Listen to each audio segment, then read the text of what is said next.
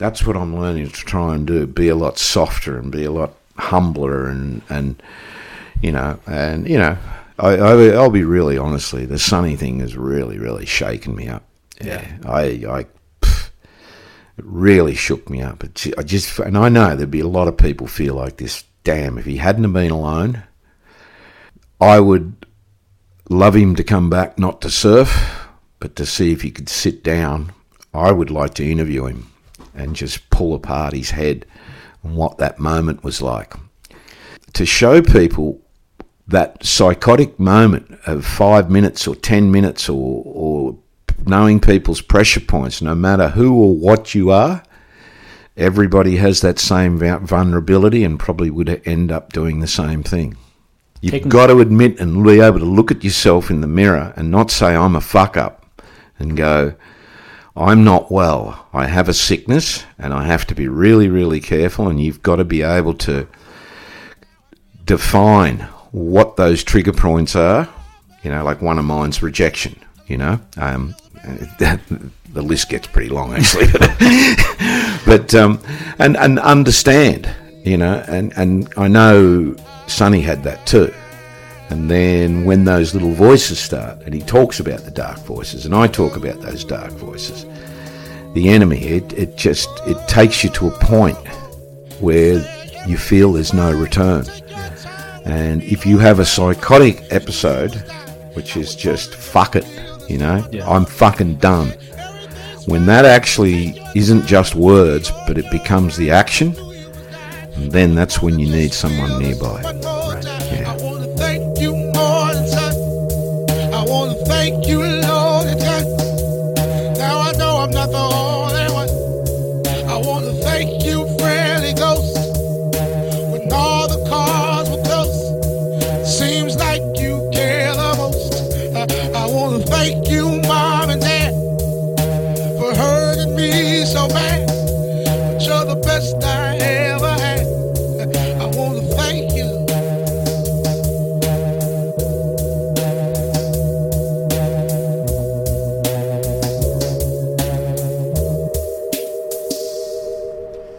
Today's episode centers around the topic of depression and mental health. I realize upon listening back that some of our conversation comes across as advice. It isn't meant to be. I've linked to appropriate mental health services, professionals that can provide help and direction. In case you experience depression, or I'd venture a guess that we all have somebody in our family or friend group that has depression, which can be detrimental even in small degrees. So please seek guidance through those links. Depression is treatable and it's unnecessary to suffer. So this conversation is not meant as advice. It is simply one man's story of wrestling with his own existence and reflecting on a life of actions and how those actions affect others, and then utilizing that new perspective to affect positive change in future encounters. It's a doozy. Strap yourself in. We do discuss surfing in the second half of this episode, if you care at all about surfing.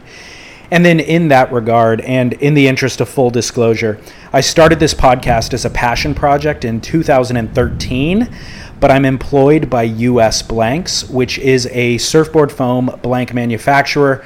Maurice Cole references using US Blanks in this episode. I'm not a spokesperson here for US Blanks, nor is US Blanks affiliated with this podcast, but my employment there is relevant to this conversation. Also, episode 248 was my first chat with Maurice Cole.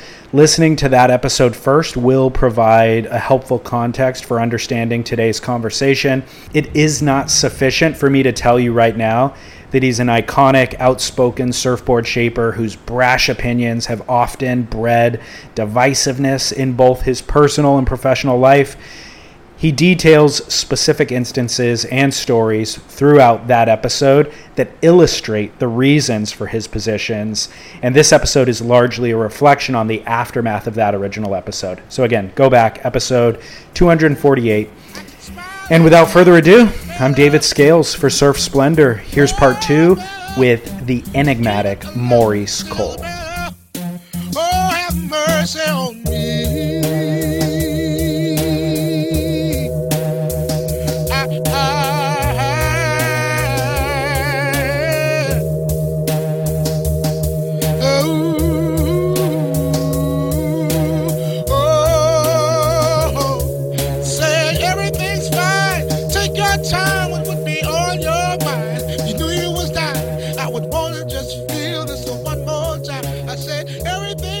Couple of orders of business today. Let's start off with catching up. Last time the listeners heard you, just you and I talking, was December 2018. It was the last episode I published of the year, which was very raw and vulnerable, and you really went there. And the day I talked to you on the phone the day before, you were telling me about what was going on in your personal life, and I was like, hey, dude, if you want to like not record tomorrow and get through what you're going through, we can revisit this next year. And you're like, no, I'm fine. And you brought it. You were raw. What's the response been to that podcast since then? It's two-sided. It's two-sided. It's sort of like exposing yourself in public. And so there was a real lot of empathy. There was a lot of understanding. People go, I get it. Yeah, you've been a bit not yourself the last 12 months or so. So we understand that. But I guess it's the people that pull me up in supermarkets and like down at Bell's, people I've never met before, and go, hey, great podcast, and sort of put their arm around me. And I realised, damn, everybody knows sort of a lot of my dirty laundry now. So there was a time there where I was actually sort of felt like running and hiding again. But you know, the reality is that, you know, I went home in December and, you know, I virtually lived it. I lived even when I was here in February and did the other one with you and Chaz. I mean, I was still coming to grips with, I've actually said it and put it out there, and I've got to go home now and actually living apart, you know, getting quite funny. I'm living with a guy called Sean Doherty now. We've split a house, which is just an incredible dynamic, you know. Yeah. But you know, to actually say, oh yeah, it was all good, you know, because I actually said it, and you know, I'm living it. But every day, like yesterday being Mother's Day, yeah, it brings everything from the whole spectrum of life, to love, to really disappointment, to I was a bit angry yesterday, and so there's still turmoil, but you know, there's glints of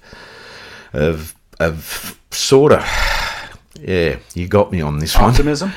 Yeah, look, I'm sort of always optimistic, but one of the things with depression is that, you know, it's that little voice on your shoulder, and I got to be really, really careful to differentiate the voices, the ones that are putting me down and the ones that, I mean, I think we're going to get onto this, and the ones are going, don't listen to that. You're fine. You're okay. This is who you are. This is what you're going to do. This is what you do. You help people. You go out there. And originally, that's what it's for.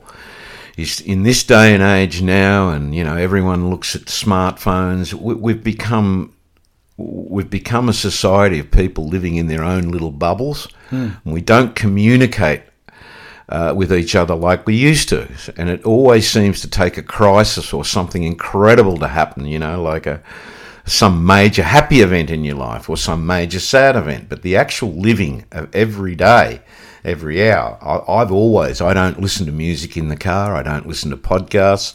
When I walk around, I don't take my iPhone with me. I really like looking at things. I like meeting people, you know, depending on how I'm feeling at the time. So there's all sorts of things in today where, you know, we were just talking about the negatives of technology and monopolies, and there's so much out there that, you know, if I have a down moment for an hour, I can spiral down and just see everything that's negative on the planet, and then all of a sudden just realise, where are you going with this? You're going to this really, really dark place again. A really dark place, and it's not a happy place. It's a very, very dark place, and you need coping mechanisms to pull yourself out. And a lot of the time, it might be just someone being nearby, and that's what I always found with my wife. You know, like when I'd be down and out, she'd be there, but you know, she's not there anymore, and so it's not easy. Yeah, well, that's what I was going to ask you. Firstly, you're talking about depression. Have you been diagnosed with depression? Oh, yeah. Okay. Yeah. And then secondly, do you treat it with medicine? And then what behaviors do you put into place, or systems do you put into place to kind of keep you out of that funk? Okay. Yep. I went undiagnosed for about 30-something years. I went to a counsellor. I think I've sort of said this. I got diagnosed with pretty bad depression from when I was in jail in my 20s. So it had been untreated for a very long time. So a lot of people that knew me would go, yeah, watch it when you poke the bear. Gee, when the bear comes out, he gets angry. He comes out, when I'm cornered and I feel insecure, lack of self-esteem because I feel someone's putting shit on me, So I'll actually come out fight. And part of that was the post-traumatic stress disorder, picking up going to jail. I did a deal that I'd get out straight away. I'd spend enough every day reporting the police for 22 hours. So, hey, yeah, should have been all good, but it wasn't. And the kid they let out of jail has never recovered. I've coped and I've used the things and the positives, but there's still that thing right down there. So I actually went to a psychiatrist about 2 years ago. And I went through some stuff because I was having trouble with my family, and that was 2 years ago. It was first trouble with my wife, and I was actually I wasn't sort of getting it. There was some other thing, with family and kids, and I want to be the all protective father, grandfather, the head of the family, the patriarch, but it sort of wasn't working out that way. So I ended up going again, and she pulled it apart until I was 3. And I was traumatised when I was 3 because I was dressed up in a place called Ballarat, which is an old goldfield. Goldfield's it's where I spent the first 4 years of my life with my adopted parents. And they dressed me up as a Chinaman because it was sort of cute because I was a different dark-looking kid. And I can still remember that. And I actually go back and remember that. And then about 6 months later, I ran away from home. Imagine that, 3.5 years. The police got me about 2.5 miles up the road, hitchhiking to an airport, to the local Ballarat airport, somehow to escape to Sydney. Wow. So all of those things coupled with, being shown the orphanage, because I was a pretty wild kid because, the genetics was already set. So really long story short is that I ended up being diagnosed as being really traumatised with my adopted parents trying to turn me into what they thought I should be. So it was a fight. And one of the traumas was that, I sort of can still see that now, is I would have been maybe 4, and I was taken by the orphanage, and it was a big red brick building with white sort of mortar, and barbed wire on the fences, and it was like a prison. It was a prison, man. It was a prison, and I didn't even know what a prison was then. No. But all of that stuff, when I unravelled it in front of her, it was that in itself was a trauma because I hadn't thought of that stuff in a long time. So when you bring all this stuff up, it takes quite a while to deal with. It takes professional help. I've got friends around me. My manager here, Carlitos. He's a psychologist. His wife's a psychiatrist. I got really good people around that can steer me in that, But I do take medicine. I have a pretty strong chemical imbalance. I had a psychotic episode over Easter where I forgot to take it for 6 days. It was horrific. Really? It was horrific. Wow. The voices that day, and there was Nick Carroll witnessed it, and another friend of mine just got in there in time. Yeah. Wow. And it was just like, whoa. And it's like all of a sudden I get really this energy, and it feels like this amazing creative energy, but I'm on edge and I'm really happy. And then it just takes one trigger and bang, all of a sudden, I'm looking at the black hole. I'm looking at the edge. I'm at the precipice, literally. And that usually manifests as anger or rage, or just depression, just sadness. Anger against myself, and incredible sadness. Sadness. Okay. That this is what you are. And that's where, I might as well bring it forward now.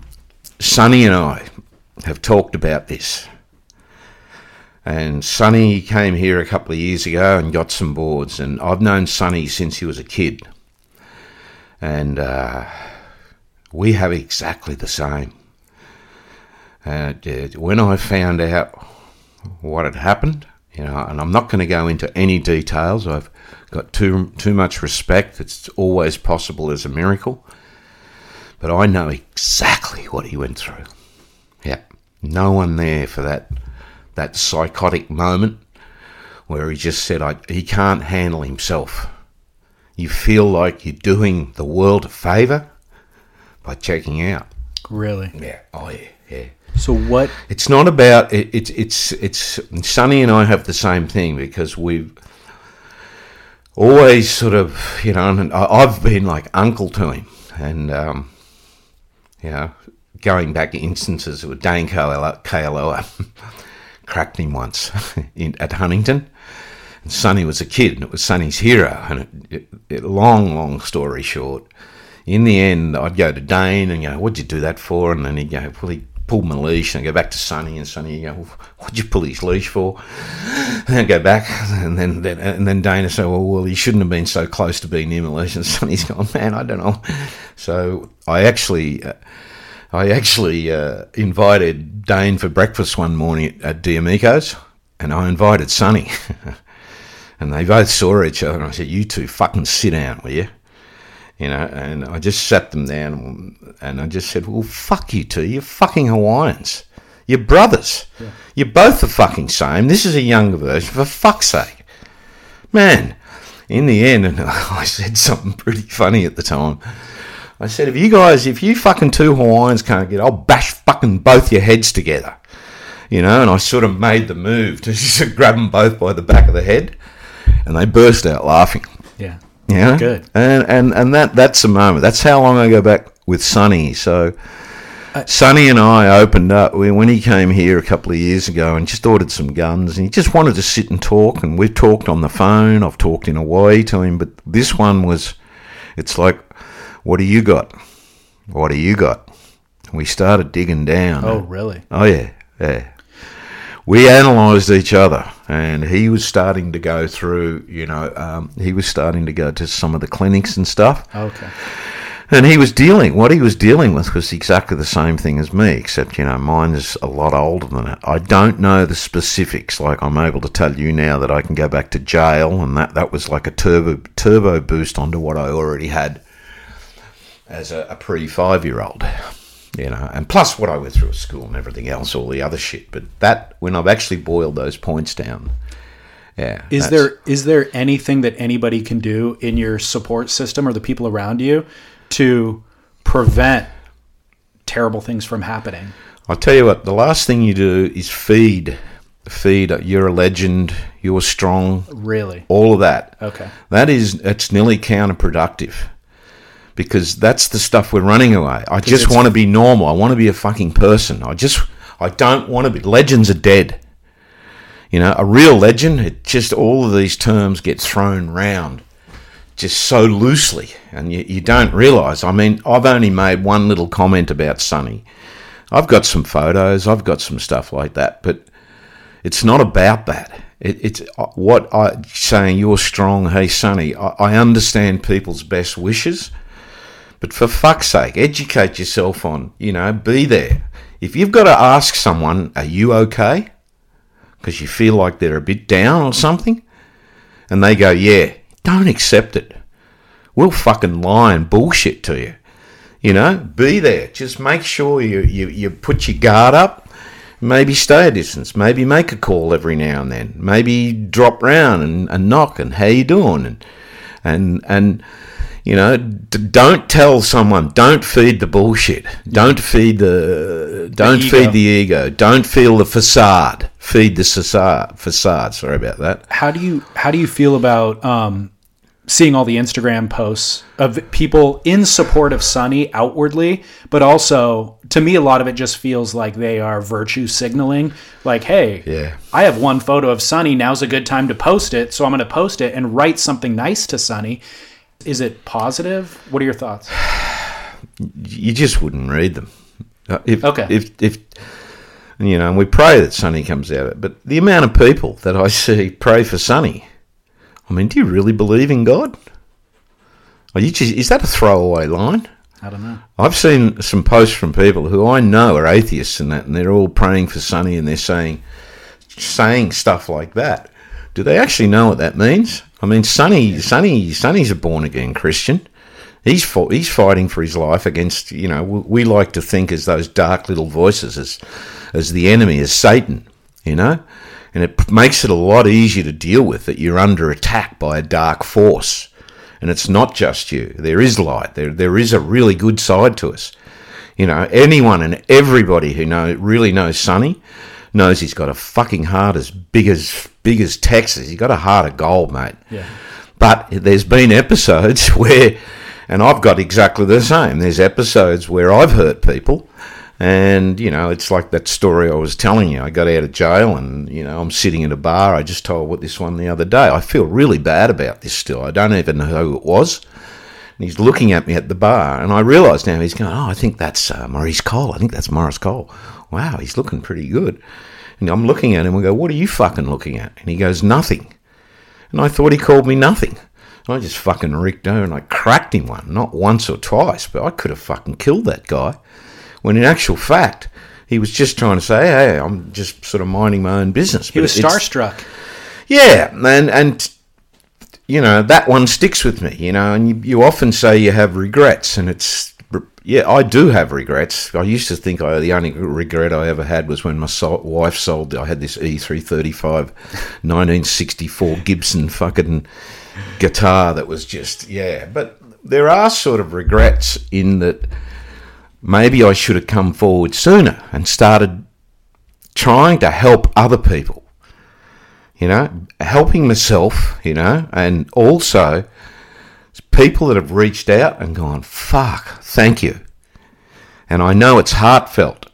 And that Sonny would be able to look at all these Instagrams and that and go, wow. But the most horrible thing is for one of us in our positions is to read some of that stuff and know that it was just superficial. Right. That's what I worry about too as I go through it, because I know I've gone off Instagram. Have you? I've tried to go back on and do business. Well, I've got all this new incredible stuff happening, amazing news, and and So I have new optimism in the internet based on your podcast that we published, to see the outpouring of sincere, heartfelt, earnest support for you. I did not anticipate, because the internet is generally veers towards the most sensational thing you could possibly say, and a lot of negativity, of course, and a lot of critical, just being critical of people. So I presumed that's what the response would be, and to see the exact opposite almost revitalized my faith in humanity. It was like, oh my gosh. Yeah.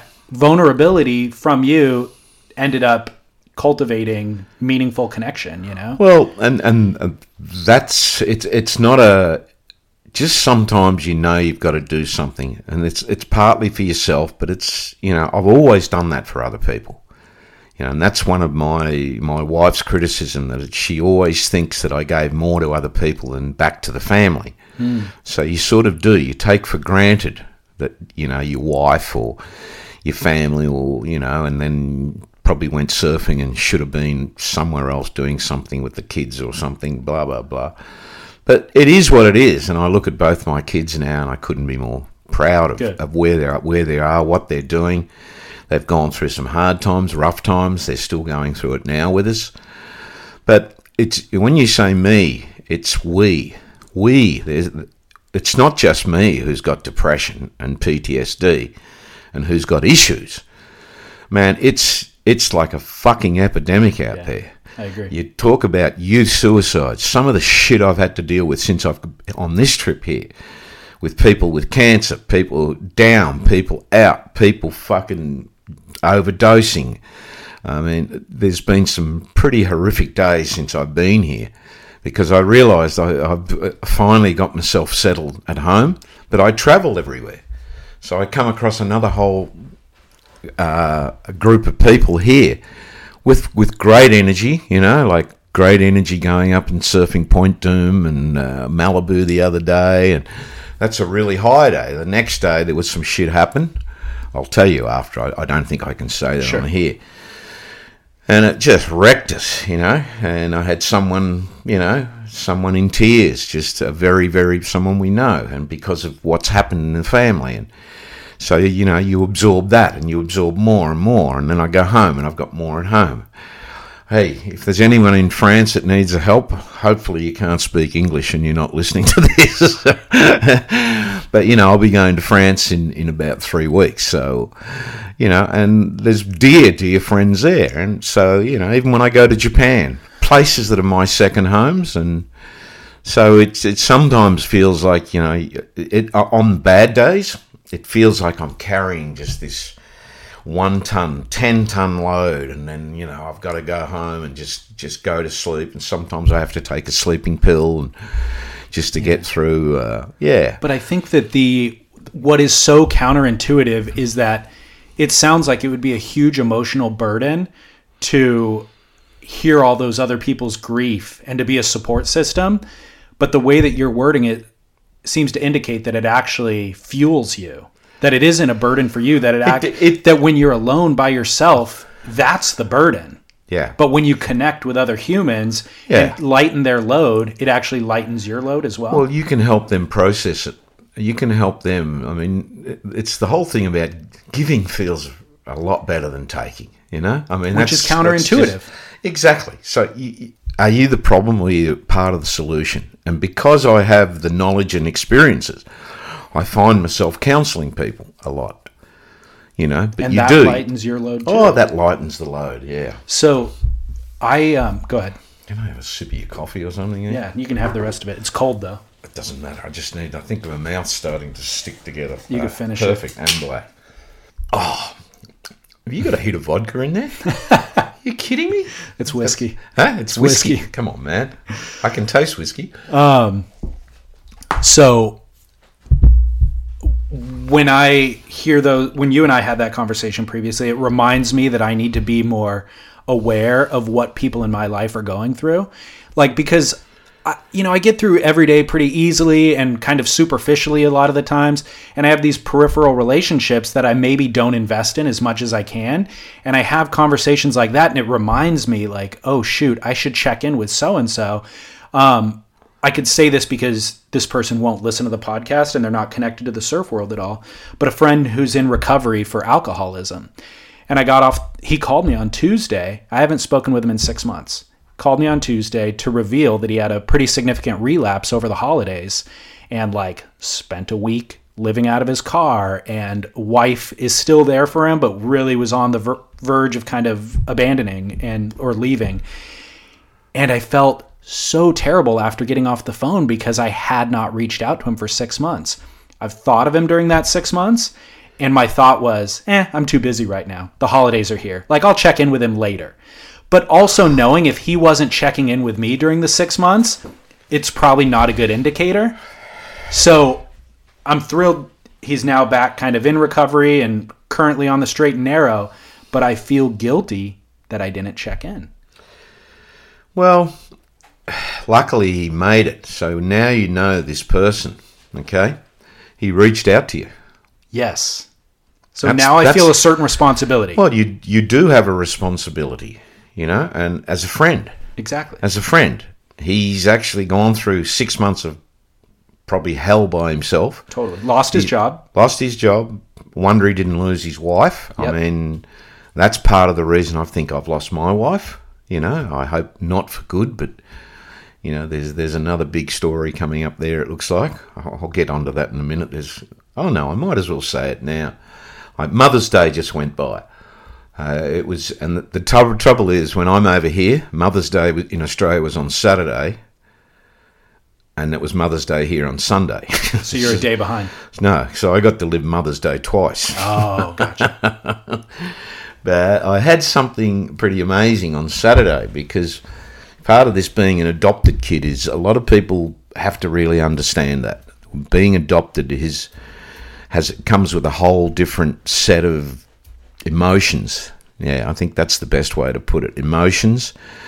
in that you do feel naturally alone, especially if you've been told from a very young age that you were adopted, because there used to be a real stigma to that your parents didn't want you and they gave you away. That's a stigma that you used. It's embedded in your DNA. Well, you're in bed. Rejection. Yeah. Rejection. I hate being rejected, and I know why I hate being rejected, because I was rejected by my mother. And then I finally met my mother, and that was, I don't even know if I want to say this. I thought this would be one of the greatest things of all time. But then she started telling me about her sisters, and she was the 11th child, and then one of her sisters actually married a pedophile and bred kids for the pedophile. I mean, this is fucking real life shit, and they're all dead now because they all suicided. You go, well, that's a really nice. Do I really want to know my family history? So I did ask my mother at the time, what about my father? And she just hung her head and just said, I can't remember. And I'm pretty sure she could remember. And then your mind takes you through the scenario. Wow, was she raped? Could she have been pack raped? Because she's a dark little kid living in a white society in the Western District of Western Victoria, which is redneck land. It's like living in, I don't know. And being the only dark kid up there except for the Aboriginal, she's quite a small lady. So she went through hell. She got pregnant with me when she was 17. So there was no hope of ever finding out the father. And on Saturday, my daughter has been in contact. She's been doing this DNA thing. And a guy's got hold of her in his 40s. Yeah. And it looks like we found my father. Oh, my gosh. And he's 86 years of age, married, living in Sydney. And it's like after this week, and then I'm processing that as a positive. Yeah, you go, God, that's going to be insane. I might actually get to meet my father. But then there's the other dark voice that says, well, maybe he raped your mother. Maybe he did this. Maybe he did that. I mean, why hasn't he done it? And there's all this shit just depending on where I'm at the time. And, right. And I've got Mother's Day happening and I'm calling home, and it was also my wife's birthday on that day too, which is, which I didn't get to give her a hug. That's the first time, I mean, I've been with her since I was 18 years of age. So I've never lived by myself since I was 18. I'm back out. And I don't even know how to make the bed. No, I'm only kidding. So you just found that out on Saturday? I found that out on Saturday. So This weekend has been like What do you? I've been flat. I've been up. I was euphoric for a couple of hours, and then just with everything else, there's just wow. I wish I was at home. I should have been anyhow. Shoulda, coulda, woulda. But here I am Monday morning talking to you about a pretty bumpy weekend. Yeah, pretty bumpy. When you're hiring for a small business, you want to find quality professionals that are right for the role, and there's no faster or effective way than through LinkedIn Jobs. Your time and capital are precious, and there is a powerful resource that can help you focus on what you're good at and integrate people into your team seamlessly to help grow your business. LinkedIn Jobs has created the tools to find the right professionals for your team efficiently and for free. LinkedIn isn't just another job board. Everyone is already on LinkedIn with their resumes and references, and now LinkedIn has designed a hiring platform to connect you with candidates specifically qualified for the job that you post about. More than 1 billion professionals meticulously organized to connect people by skill set to help us all advance our position. 2.5 million businesses already use LinkedIn for hiring, and 86% of small businesses get a qualified candidate within 24 hours. It's that fast, easy to use, and effective. LinkedIn Jobs can help you write job descriptions, filter the right person to you, and give you the tools to help you interview them like a pro. LinkedInjobs.com/surf is where you go to post your job for free. Yes, totally free. That's LinkedInjobs.com/surf to post your job for free. Terms and conditions apply. Did your daughter or you reach out to him yet? Does he know? They are contacting. We haven't put it forward yet. I haven't done anything. I'm letting her deal with it. Okay. Depending on the moment, because I'm still trying to, get home. I've got good news. I've got my factory back. I'm making surfboards in Australia. I'm making the best fucking surfboards I've made in 5 years. I've got a good little team. We've got this good little tight thing. All of a sudden, the rebuilding of the business, and you got to face it. The business is me shaping and creating, and fuck, that's what I love doing. And when I haven't had that, it's I feel a little bit lost out there. Really? I've often thought, fuck this, I got to get out of surfing. I got to stop surfing. It's become so mediocre that the bullshit that's finally permeated surfing has finally caught up. It's like a disease, an epidemic that's gone through the whole industry. I think I need to retire. And then you go through that whole process and you go, fuck, I can't do anything else. I'm unemployable. Fuck. Okay, I look at those people, I go, do the stop and go signs, and I go, well, fuck, you're 65 years of age. You're retired. Then no one's going to give you a job. No, but you know what? I think if you're always trying to grow your business, then you do have to consider a lot of the politics and whatever else. But if you just kind of focus on a small business, building boards for people on a first name basis, maybe 300 boards a year in each location or whatever the number is, then you can ignore trends, you can ignore whatever the WSL is doing, you can ignore marketing, you can ignore all of it, and just maintenance. Well, that's and charge appropriately. Well, that's basically what I'm doing. But it always, because the WSL, the ASP's always been part of my DNA. I like looking at it. It's quite boring for me, because they're all riding the same boards. I could take you down the shop and show you the bottom lines they're riding now are about 28 years old. It's sort of like having the same chassis. It's the same chassis and motor and suspension in a motor car that's been there for 30 years, like the same old stuff, but you've got new electric windows, you've got a Bluetooth, and you keep adding these bells and whistles and bells and whistles. So in my world, which I like designing, and people coming to me, like Ross originally said, I need a 5.9 that'll work in 8 to 80 feet. Give me a brief, give me something, like I get people come to me and go, I'm getting older and I need this and this and this. Can you make me something that's a little bit more high performance? And that's sort of the designing side to me is really, there's always a frontier. Okay. There's no such thing as, I've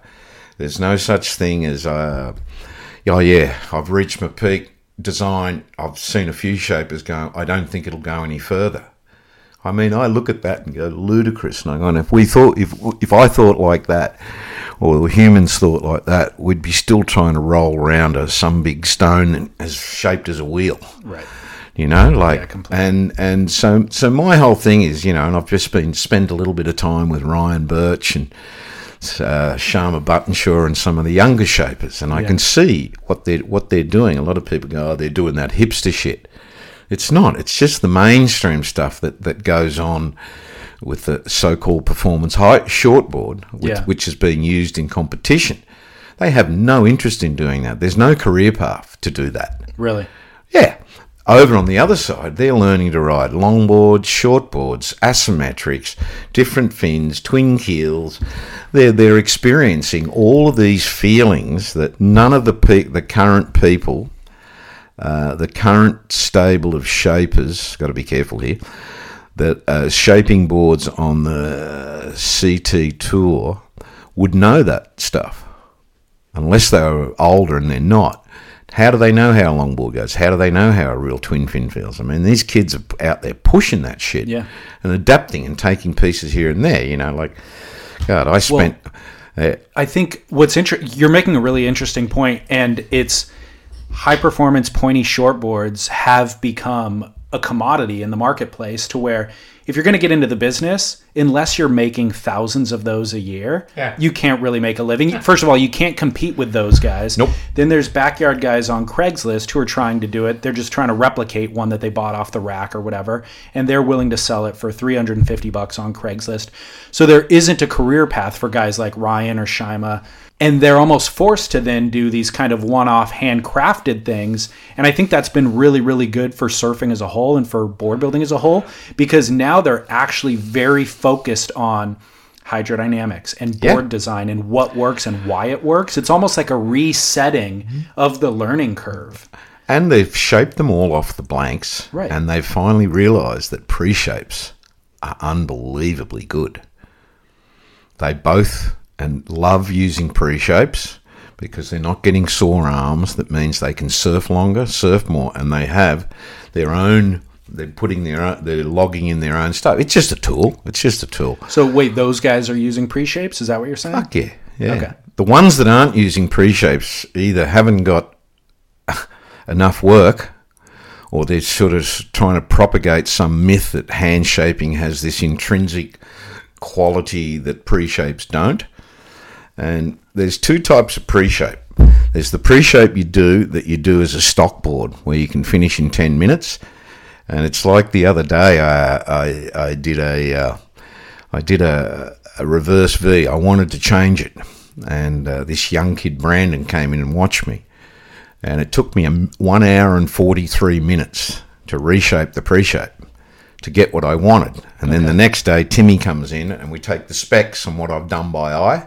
I don't know how. I don't know how to log on. I don't even know how to design on a computer. Got it. I've got really good people, much better than me, that do that work. And then I go in and whittle away. I whittle away. And I've still got really, really gut feel on curves. And it's Eric Arakawa who told me, a few years ago, we did a gun. And he said, it's perfect. It came off the machine. I said, are you kidding? Look at this. Look at this. And anyhow... So he just went, what do you mean? And I said, come back in an hour. And then I get my block and I whittle away and I clean it up. And he comes back and sees it in an hour and goes, oh my God, that's so much better, to his eye. And then he just sort of looked at me and went, wow, I think I've lost my gut feel. So Eric shapes quite a few boards off the blank now and gets in there and gets the feel and trying to get that thing that we all know. I can tell when something special happens, and because I'm not a very good craftsman, like people say, why don't you do the boardroom show? And I said, if you saw me in there with my old Makita, I am the worst craftsman. I would be in the bottom 10%. But if you get me in there with just a basic pre-shape and let me have a couple of tools, I mean, if they ever have a shape off with a surf form and a block, man, am I ready? But what it shows is that, like Ryan and those guys now, I mean, they still shape off the blank, but it's the learning process. It's the being able to visualize and conceptualize what's in the blank. Yeah. So you're actually seeing curves. Like I close my eyes when I do that. But you'll actually see sometimes, and you'll pick up something, and there's mistakes that come off the machine. There's something you don't like about that pre-shape. So then you work out what is it. And even trying to just define what is that problem or what is that thing you don't like, and go, oh yeah, if I take that out and I do this and that. But we have to make a certain amount of money, right? Just to survive, to pay for the boards for ourselves. And to the people who say, years and years ago, Rusty, when I was working at Rusty in the early 90s, hang on. People who listen will think their phone's pinging. Yeah, they're pinging. Everyone will be... Anyhow, so when I was at Rusty's in early 91, when I did all the reverse Vs and they all came off pre-shapes, and it was a happy mistake because the reverse Vs, the pre-shapes in the container bent. Right. An extra 3/4 of an inch in the nose and tail. I've still got the original down there. Anyhow, so I actually got to Rusty's, and Becca ran this big ad about that he's the machine, you don't need machines, and he apparently is incredible with a sander. He can shape a whole board with a sander. He's really quick. Yeah, really quick. And Rusty went, what the fuck do we do about this? And I said, so I came up with this advertising campaign. Okay? And the advertising campaign was really simple. It's a photo of Rusty and I standing in the Amazon. Yeah, looking at this big balsa tree, and we've got a beaver in our hands. Yeah, and down the bottom, the caption is "No tools," And I said that the other night. I had a pretty big night out with Ryan and all the boys down at Encinitas there where they stay in the Derby house. And I sort of started telling that story. And then they sort of, I think it was Sharma might have said it, or Ryan sort of said, fuck, that'd be like, we could do the same thing, except you can have the beaver, and because we're just the young apprentices, we have woodpeckers. Do you know what I mean? So the whole thing about no tools is just stupid. It's just not real. It's just someone marketing. But if they're going to try and have a crack at us, about going, we got no soul. Yeah. Well, I'll turn around to those guys and go, well, are you paying your royalties? Because what you're shaping off the blank is just plagiarism. How about just paying a bit of respect to where you're got those designs from? And because hand shaping's so innovative and creative, well, show me what you've done. Yeah. Show me what's real. And don't just show me some bells and whistles and 6 wings and 15 bottom channels and something. Show me something that goes better than any current boards. Yeah. And that's what being a designer is. Yeah. We had a couple of things on our agenda to talk about sustainability, kind of the conversation of sustainability and surfboards, if you still want to do that, and then talking about bells. Stop cringing. I mean, there's a lot of different angles, but I mean, what you're talking about with that Becker ad is kind of a obfuscation from a shaper saying like, oh, this thing is bad, and they're kind of just redirecting. It's a lot of smoke and mirrors. And the sustainability conversation, I think you and I have talked off air that nobody has really done real longitudinal studies to fully understand what our carbon footprint is, what a certain type of manufacturing's carbon footprint is versus another. So it's almost disingenuous to put your hand up and say, definably, this is less impact than that thing is, because nobody's really fully studied it. Am I right?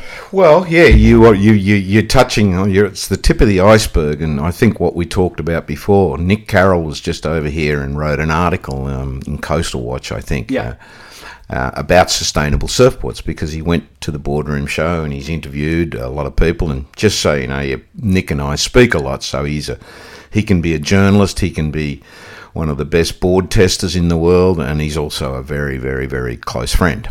Okay, so but he's able to differentiate those. And this one, he was a clinical journalist looking at what sustainability is, because it's a really, really big question right now on what's being sold as sustainable. That's it. That's what's being marketed as sustainable. And so it's really interesting. So Nick's just written this article, and just really, really simply he said, well, the most sustainable surfboard's made out of wood. And there's some people out there doing amazing boards out of wood. They're, putting hollow wood boards. They're just but they're not high performance. They're beautiful pieces. You could probably get a little bit of performance, but not to where we could surf them in our everyday lives, and perform at the same level at what we're performing now. Or you'd never see a CT surfer riding one of those boards in a heat. And anyone that's, they're very, very limited performance-wise, a wooden surfboard, let alone how the hell would we make $1 million a year or whatever it is, whatever the world market is. But so, okay. And they're expensive.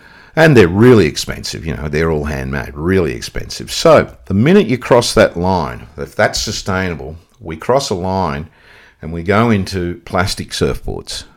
It doesn't matter whether it's PU, whether it's EPS, whether it's bio-epoxy, it doesn't matter whether it's polyester, all the composites, everything. It's plastic. Right. So we live in the plastics. Now, I personally have looked at this for a long, long time, making EPS epoxy boards. I've gone back and checked. It was 86 to 91.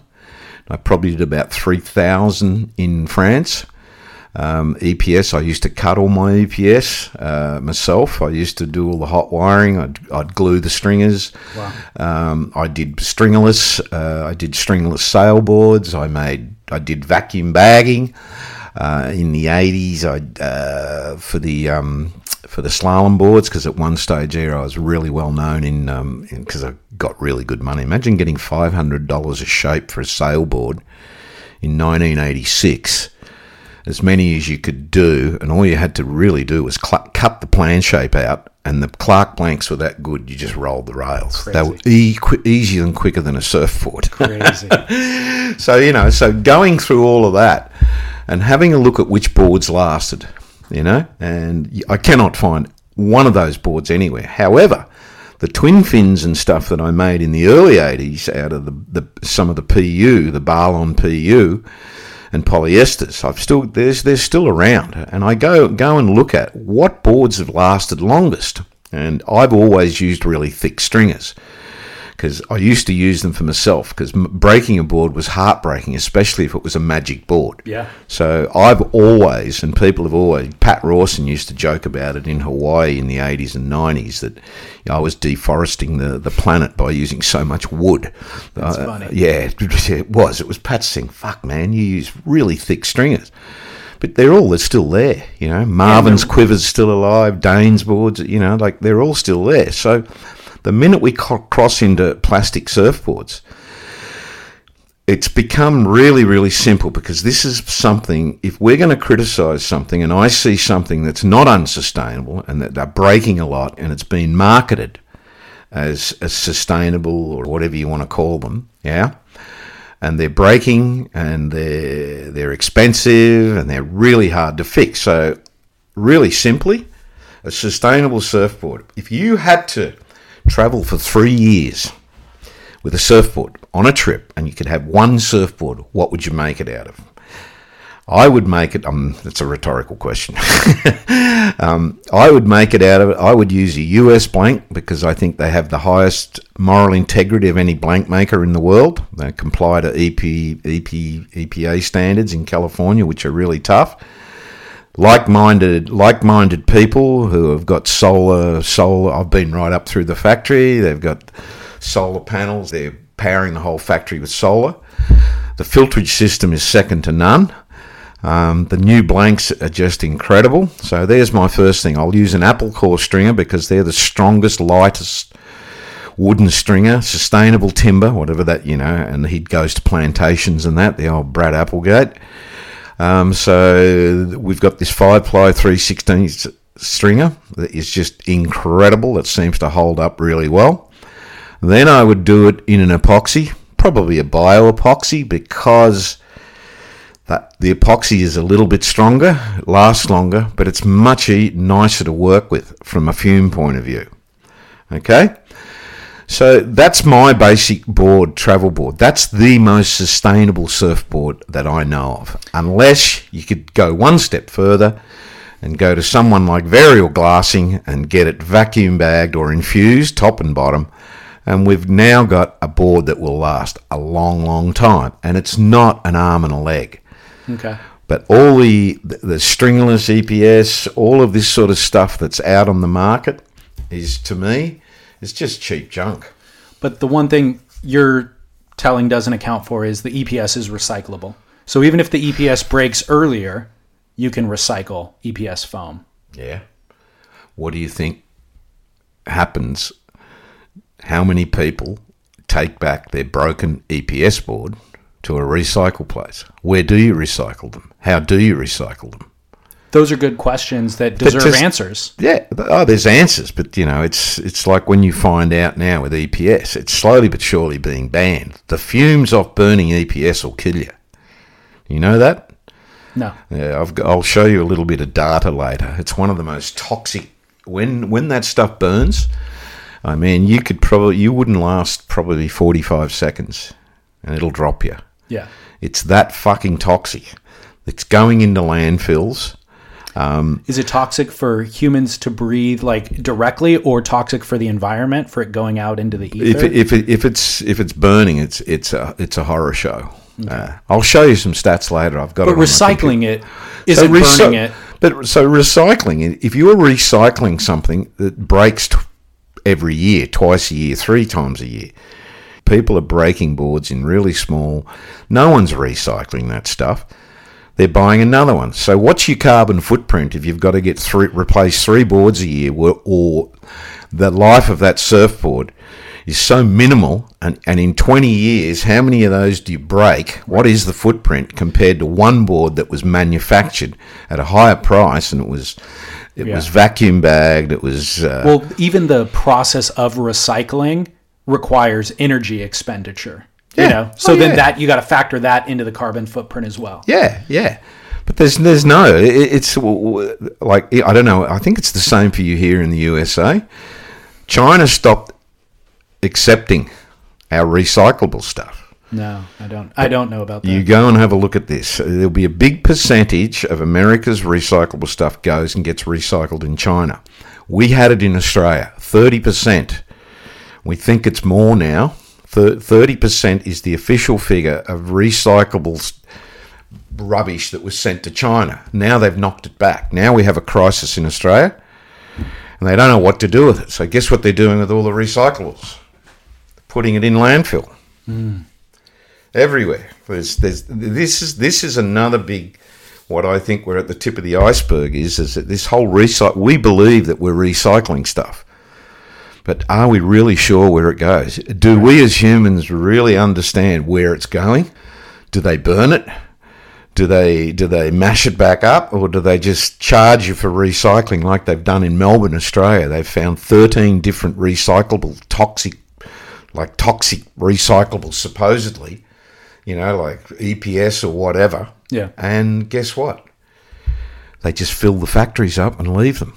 So all of a sudden, we've been getting a series of fires in Melbourne where the whole city is under a black cloud and all the rivers have got all this shit going down them because somebody rented a big warehouse, took the money, and then bolted. Do you follow what I mean? Yeah. So that's something, when we talk about it, what makes us feel good? Oh, we're recycling. But where does it go, really? Right. And everything I've looked at so far, it's like Pandora's box. Yeah. Yeah, I know. The more you kind of unpack it, the more complicated it seems to be. Yeah. Like, obviously, I feel like everybody has the best intentions, but I'm kind of apprehensive to talk about, quote, sustainability on the podcast, just because I do feel overwhelmed by the amount of information, and I don't want to misspeak and advocate for something now that 5 years down the road or 5 months down the road, I recognize like those things weren't really what they seem to be, Yeah. But the point is that you're making is right. Don't break the surfboard. Ride the surfboard for 30 years. Look, don't break the surfboard. Look, just repairing stuff. How do you repair things? Like that's part of the sustainable to keep the board going. Yeah. Like eventually you hope you see some young kid running down the beach with a yellow board under his arm.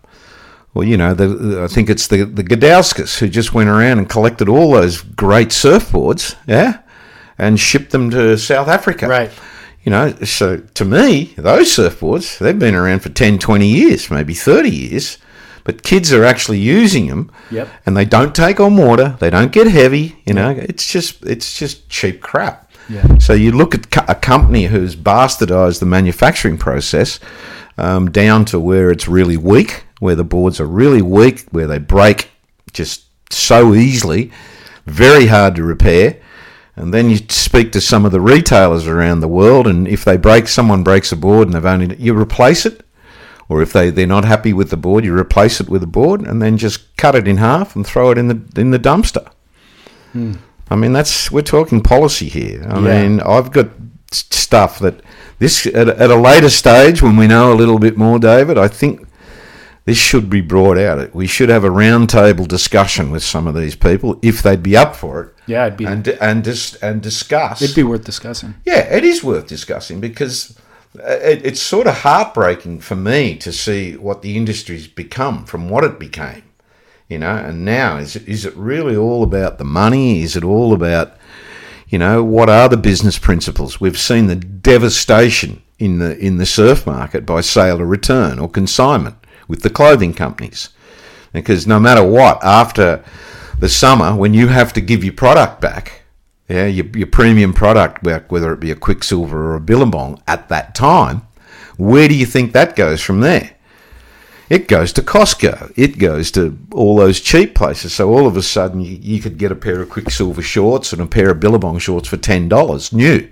sort of last year's models, but they all sort of look the same unless you're really following fashion. So the same thing's happened in surfboards, where the big companies have come in, yeah, and they've absolutely knocked out all the smaller guys by doing consignment, you know, and consignment is an immoral business practice, end of quote Patagonia.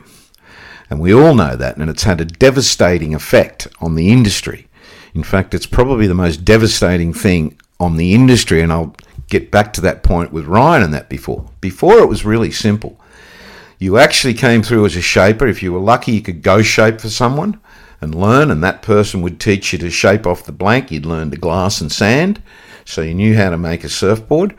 Then you get a pretty good kit on your boards, and then you make a very good high-performance surfboard, and there was a career path.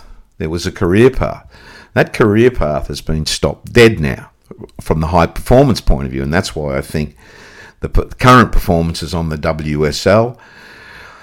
I watched Occy at Bells.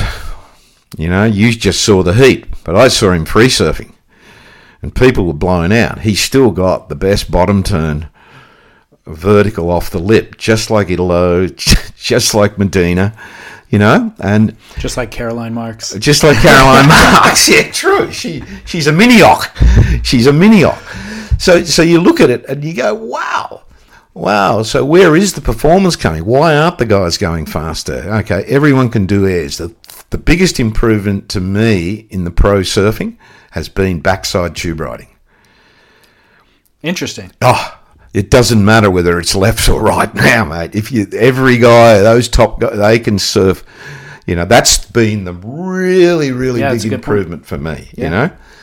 However, having said that, there's also been something else that's happened at Bells this year. Are we getting on to this now? Yeah, please. Yeah.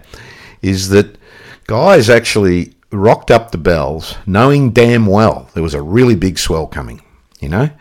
And what you saw was part of, part of the swell. What you didn't see was, and I sat there all afternoon waiting for it, when you watch Bells on that big Friday and a bit junky and that, we missed the swell. The swell came that night. And there was another 3 or 4 foot in it. The buoys jumped from 15.6 seconds to 18.2, and they went from 24 feet to 32 feet overnight. And it was really, really big. Wow. And they got caught with their pants down. Yeah. You know, there were people flying in boards, but we could see a week out, 10 days before, we could see that there was something massive looming at the end of the period. And to know that Bells, when it's up around those seconds, it's a really strong wave. Everyone says, oh yeah, it's big and flat and that. You go out there and you'll get your ass kicked. Yeah. You'll get buried there. You'll get dragged 50 metres underwater. Right. You'll end up on the button. I mean, Italo's lucky to be alive. So is John. That button, my best friend died on that button, and he was the best, John Pawson, he was the best waterman out of all of us. Just bumped his head. And that was it. So you look at all these, and I sort of went, I love going back to racing car driving. It's like going to being a professional race car driver, and you see that the next tournament or the next race, it's going to be wet. And you go, fuck it, I'll just take the slicks anyway. And you didn't take your wet weather tyres.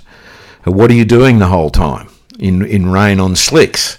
You're actually nursing it and sliding everywhere all over the place. And that's what I saw on that Friday. I've never seen people so unprepared. People were flying boards in from California. There were guys flying around. But like I said to Tony and Seth Moniz, they're going, what do you think? What do you think? And they came out to the factory, and I had a really good talk showing them boards. And I said, what board would you surf at Sunset Beach at 8 to 10 feet with 12-foot sets, but with a strong northwest wind? They went, 7.2 or a 6.8. And that was my answer. So who's to blame? I want to point the finger and shame somebody, but it's like everybody made the mistake. There were very few people who were actually prepared. Yeah. I don't know. It's shocking. What do coaches do? Yeah, I don't know. I would think.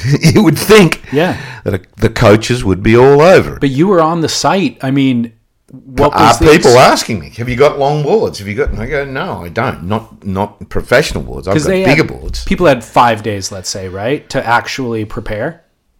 Yeah, but the swells we can see. We knew from when the contest started on the Wednesday that in 10 days, like 9 or 8 days, there was something massive looming. The beautiful thing is now we've got pretty accurate weather reports.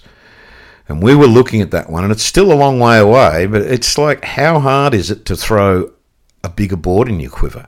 You rock up with 10 5-11s and maybe a 6-2 step up. And, you know, a couple of step ups. I think Philippe Toledo, he broke most of his step ups. Okay. And he was hanging on. I call him a Klingon. He was hanging on for dear life in every turn, nursing every turn. What are your thoughts on John riding the same 6-2 kind of throughout? Once he's up and riding on a wave, it looked amazing. The board looked fine. Yeah, absolutely. Because that's his step-up board, isn't he? And that's sort of the similar sort of board that he rode at Margaret River. Right. So he's used to those conditions. It's just making sure that he catches the waves. Which he was able And that's the problem was, if the swell had a hit that afternoon, it could have been 5 foot bigger. Yeah. So I would have said it was 10 foot. There are a couple of really big sets on the high tide. If it had been low tide, it would have been breaking at least another 100 metres further out from where they were catching it. And it's as big as a football stadium, the takeoff area out there. And it becomes a wave-catching contest. Right. You know? And what's wrong with riding along on boards? I mean, we've all seen, you know, the old Tom Curran shot at backdoor, that cutback. He could bury the nose and cut on a 7-8. What's in the pros' minds about surfing such short boards? Is it because they think they can do better manoeuvres? Yeah. It's because John wants to stuff it in the lip and like... Yeah. But why can't he do it with a 6.6? Well, Geordie can. Geordie's stronger. Yeah. You know, like when I see Geordie on that appropriately long equipment, it looks amazing. Yeah. Courtney Conlog riding a longer board in the final, I think it was against Malia, that she got the 10 on. Yeah. The couple of waves that she got prior to the 10, I actually thought the board was too long. I thought it was a mistake. Yeah, but that's when it was small in the morning. It was a lot smaller in the morning. And she had picked the smaller waves. Yeah. Then she finds herself on the set wave, and she needed every single inch of that board. And I just thought, oh, I'm the idiot. Like, she's right. She picked the right board. Yep. She just hadn't gotten on the right waves. Hadn't gotten on that. And it was sort of like Kelly, too, when you watched him jump on the Simon. Looked amazing. Hello. I know. I was just everybody on the stairs, everybody went, there it is. There it is. Yeah. There's Kelly. There's the Kelly we know. Well, there was so much drive in that board. Well, it was like, heavier. It's heavier. It's PU. It's like, and everybody went. So that brings the whole question up. What the hell was he doing not right? Why didn't he ride that board the whole time? Because the other boards he rode were too light. That's the problem. They didn't have the drive. They had more kind of like maneuverability to them. Well, they're too light. But yeah, it's just too light for that type of waves. Look, and even on the Simon, he only got, I think, like a 4.5. It wasn't like he got great scores, but you could see the potential. Like one of the turns he did. I know, I can still see it. Just so long and drawn out. Yeah. And that's what the walls call for at Bells. Yeah. Like, that is what those little light top turns and stuff, like little check turns and that, you've got to be able to do. That's why John won. Yeah. Because he could do rail turns, and that's what Kelly could do on that board. But, you know, you look at it and go, well, why didn't he keep surfing it? It's not. That brings up the question about what is Kelly riding? What is he doing? Why didn't he keep riding that board? Because I think he rode that board. I don't really know on the Friday. Afterwards, he stayed round. And from all reports, it's the best Kelly surfed in 5 years. It's solid 4 to 6 foot winky pop. And he had a completely different board. And it's a really, really basic, simple thing. It's called the law of inertia. If your board's too light, it's got no inertia. As soon as it hits a little bump or gets some wind under it, it stops and starts. When you've got a little bit of weight to the boards, it just means it'll cut through the chops and that, and it actually, you can actually carve and do longer lines, because then you're using the rails of the board. You're not having to use just the tail of it and do little flick turns or check turns off the top, and and I think that you can see people aren't getting scored for those waves. I mean, Kelly didn't get any really, really big scores like he used to when he was riding the PU boards. That what sort of blew me out was when you watched the advertising for the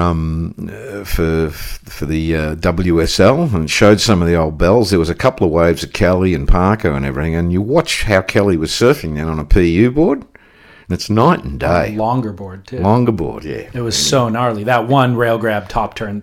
That's the one. That's the one. It's so gnarly. It's so gnarly, and yeah. That was my thought with John too. Is a couple of the turns that he was doing. I guess it was that in the lip is different than what I've seen done at Bell's before, and I don't know if he could do it on a longer board. It was in the lip, but it was really a rail carve in the lip, like fully buried rail, but tucked up right against the lip, so that there's actually fins kind of pushing out the back. It was innovative and gnarly. Like I don't know I've seen it before. Yeah, no, you're right. The only time I've seen it is on guys on their backhand. Yeah, there, exactly. Which can go, and That's Bell's exactly right. Bell's is nearly a better backhand wave, I think. Yeah. The waves I ride are different. They're way over on the inside. Another 100 metres further inside. Everybody knows that Low Tide Rink and I've got special boards, much faster boards than anyone else has got. Certainly not me, And you can ask all the pros; they've seen it. Mick and I don't know, all those guys, Geordie and that. And they go, how does he make those waves all the way through to where they're sort of looking in the bowl where they're taking off? I've already come 75 yards or metres, Mm-hmm. And it's all about the equipment, and having a much faster board and designing something specific for those conditions. But the backhand is like watching Occy in that, and Wayne Lynch. I'm going back to Wayne Lynch and that famous shot of Barton. Barton's in the heat. Mm-hmm. Wayne's out there and Wayne's upside down under the lip. And Barton's just out in outer space. I don't know if you've ever seen that shot. It's a classic, Yeah. So Wayne was doing vertical backhand reentries. Even 1970, the first time I saw Wayne Lynch surf was at Bell's in 1970 at the World Titles. And everyone's... Rolf Arnest and everyone else is doing these long speed lines down Bell's. Wayne was going off the bottom, straight up into the lip and hit it. Then he'd do another one and go straight up into the lip and hit it. And then usually he'd fall off on his last turn because he was going that damn fast and the equipment was this roll bottom thing. But if you put it in today's judging, he'd probably get a 4.5, but the others wouldn't get over 1. You know what I mean? So I've always seen the backsiders there. The backsiders actually have an advantage. That's why I think, Carolyn Marks, it's just a matter of time, how many bells, she gets because that wave suits it just like Occy. Right. So you're right. With John, he's got that forehand thing. And then Medina looked so solid. Italo was hanging on for dear life. Toledo was hanging on for dear life.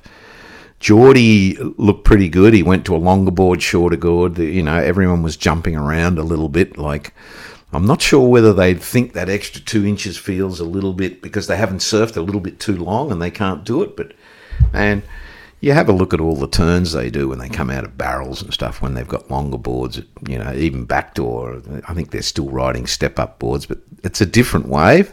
But Sunset, you don't ride a 6.2 at Sunset, do you? No. Huh? Or if you do... John might. Yeah. That's about it. He might, yeah. But...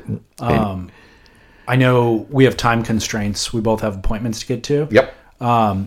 You're looking svelte. You're looking thinner than the last time I saw you. Yeah. You healthy? Yeah, I'm pretty healthy. I've got some tests coming up. I've got a few little issues always, but it's always nags there. I've got a pretty important bunch of tests in July, which is another defining moment. I try not to dwell on it, but last time I haven't surfed a lot, but I'm losing a fair bit. I'm trying to get back into surfing. I'm just wondering at which level now. Last time we recorded here, or the December episode, you were off to Morocco, which you were hoping to surf a bunch and do a magazine piece, and then you ended up getting injured and not being able to surf. I'm carrying that many injuries now. I've still got a bit of a suspect knee. I've got a stomach thing that knocks me over. I got a couple more cancer tests. I've got dodgy. I've got I got 53 years of surfing injuries that I've never been great at doing the rehab. I've got shoulder reconstructions, things in my back, knees snapped this, broken that, blown ligaments, all of that, and it's catching up to me. But it's, I'm 65. There's actually a part of me, I'm sort of alternating between, I'd really like to become a successful businessman because it's like another frontier. Most people retire at 65 and probably never felt more relevant, but probably never more vulnerable because people now know the story. And it puts you in a little bit of you feel a little bit fragile sometimes, and it's how you deal with that fragility, and that's what I'm learning to try and do, be a lot softer and be a lot humbler and I'll be really honestly, the Sonny thing has really, really shaken me up. It really shook me up. And I know there'd be a lot of people feel like this, damn, if he hadn't have been alone, it probably wouldn't have happened. Yep. And the buttons that were pushed on a phone call probably shouldn't have happened either, but it is what it is right now. And we're dealing, and we really are, There's a lot of us are really, really praying for Sonny, and we're praying for a miracle because, I would love him to come back, not to surf, but to see if he could sit down. I would like to interview him and just pull apart his head and what that moment was like. To what end? What would be the goal? To what end? To show people that psychotic moment of 5 minutes or 10 minutes or knowing people's pressure points, no matter who or what you are, everybody has that same vulnerability and probably would end up doing the same thing. Yeah. I think it's important to state no emotion is final.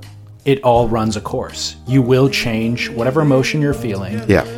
You'll get out of that in a certain amount of time, and you'll feel a different way. You have to admit it. You have to admit you've got the problem. Yeah. You've got to admit and be able to look at yourself in the mirror and not say, I'm a fuck up, and go, I'm not well. I have a sickness, and I have to be really, really careful, and you've got to be able to define what those trigger points are. Like one of mine's rejection, the list gets pretty long actually, but and understand, and I know Sonny had that too. And then when those little voices start, and he talks about the dark voices, and I talk about those dark voices, the enemy, it takes you to a point where you feel there's no return. And if you have a psychotic episode, which is just fuck it, I'm fucking done. When that actually isn't just words, but it becomes the action, then that's when you need someone nearby. Right. Yeah. Yeah, well, I hope that you guys are able to have that conversation. Oh, yeah. I'm praying for it, mate. Yeah. Maurice, it's always a pleasure. Hey, I'll see you soon. Thanks, mate. And I feel your fear. And I know it's out of love. And I feel the wind. And I know it's out of love. And I feel your burning eyes. Burning holes straight through my heart. It's out of love. It's out of love.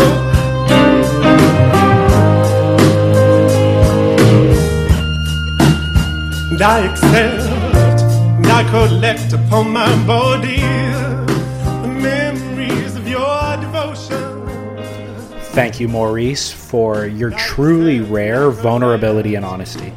It's always a privilege to chat with you. Again, if you know anybody who's struggling with depression, please click through the links that I've provided in your show notes and on surfsplendorpodcast.com.